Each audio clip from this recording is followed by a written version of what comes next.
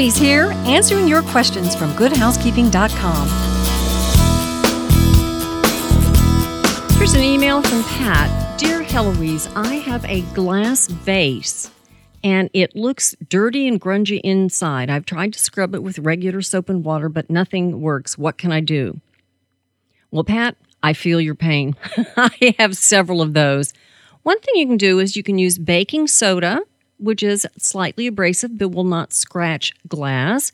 You can use table salt, or something that I've been using lately that really works is a green or blue, sort of like a nylon fiber scrubber.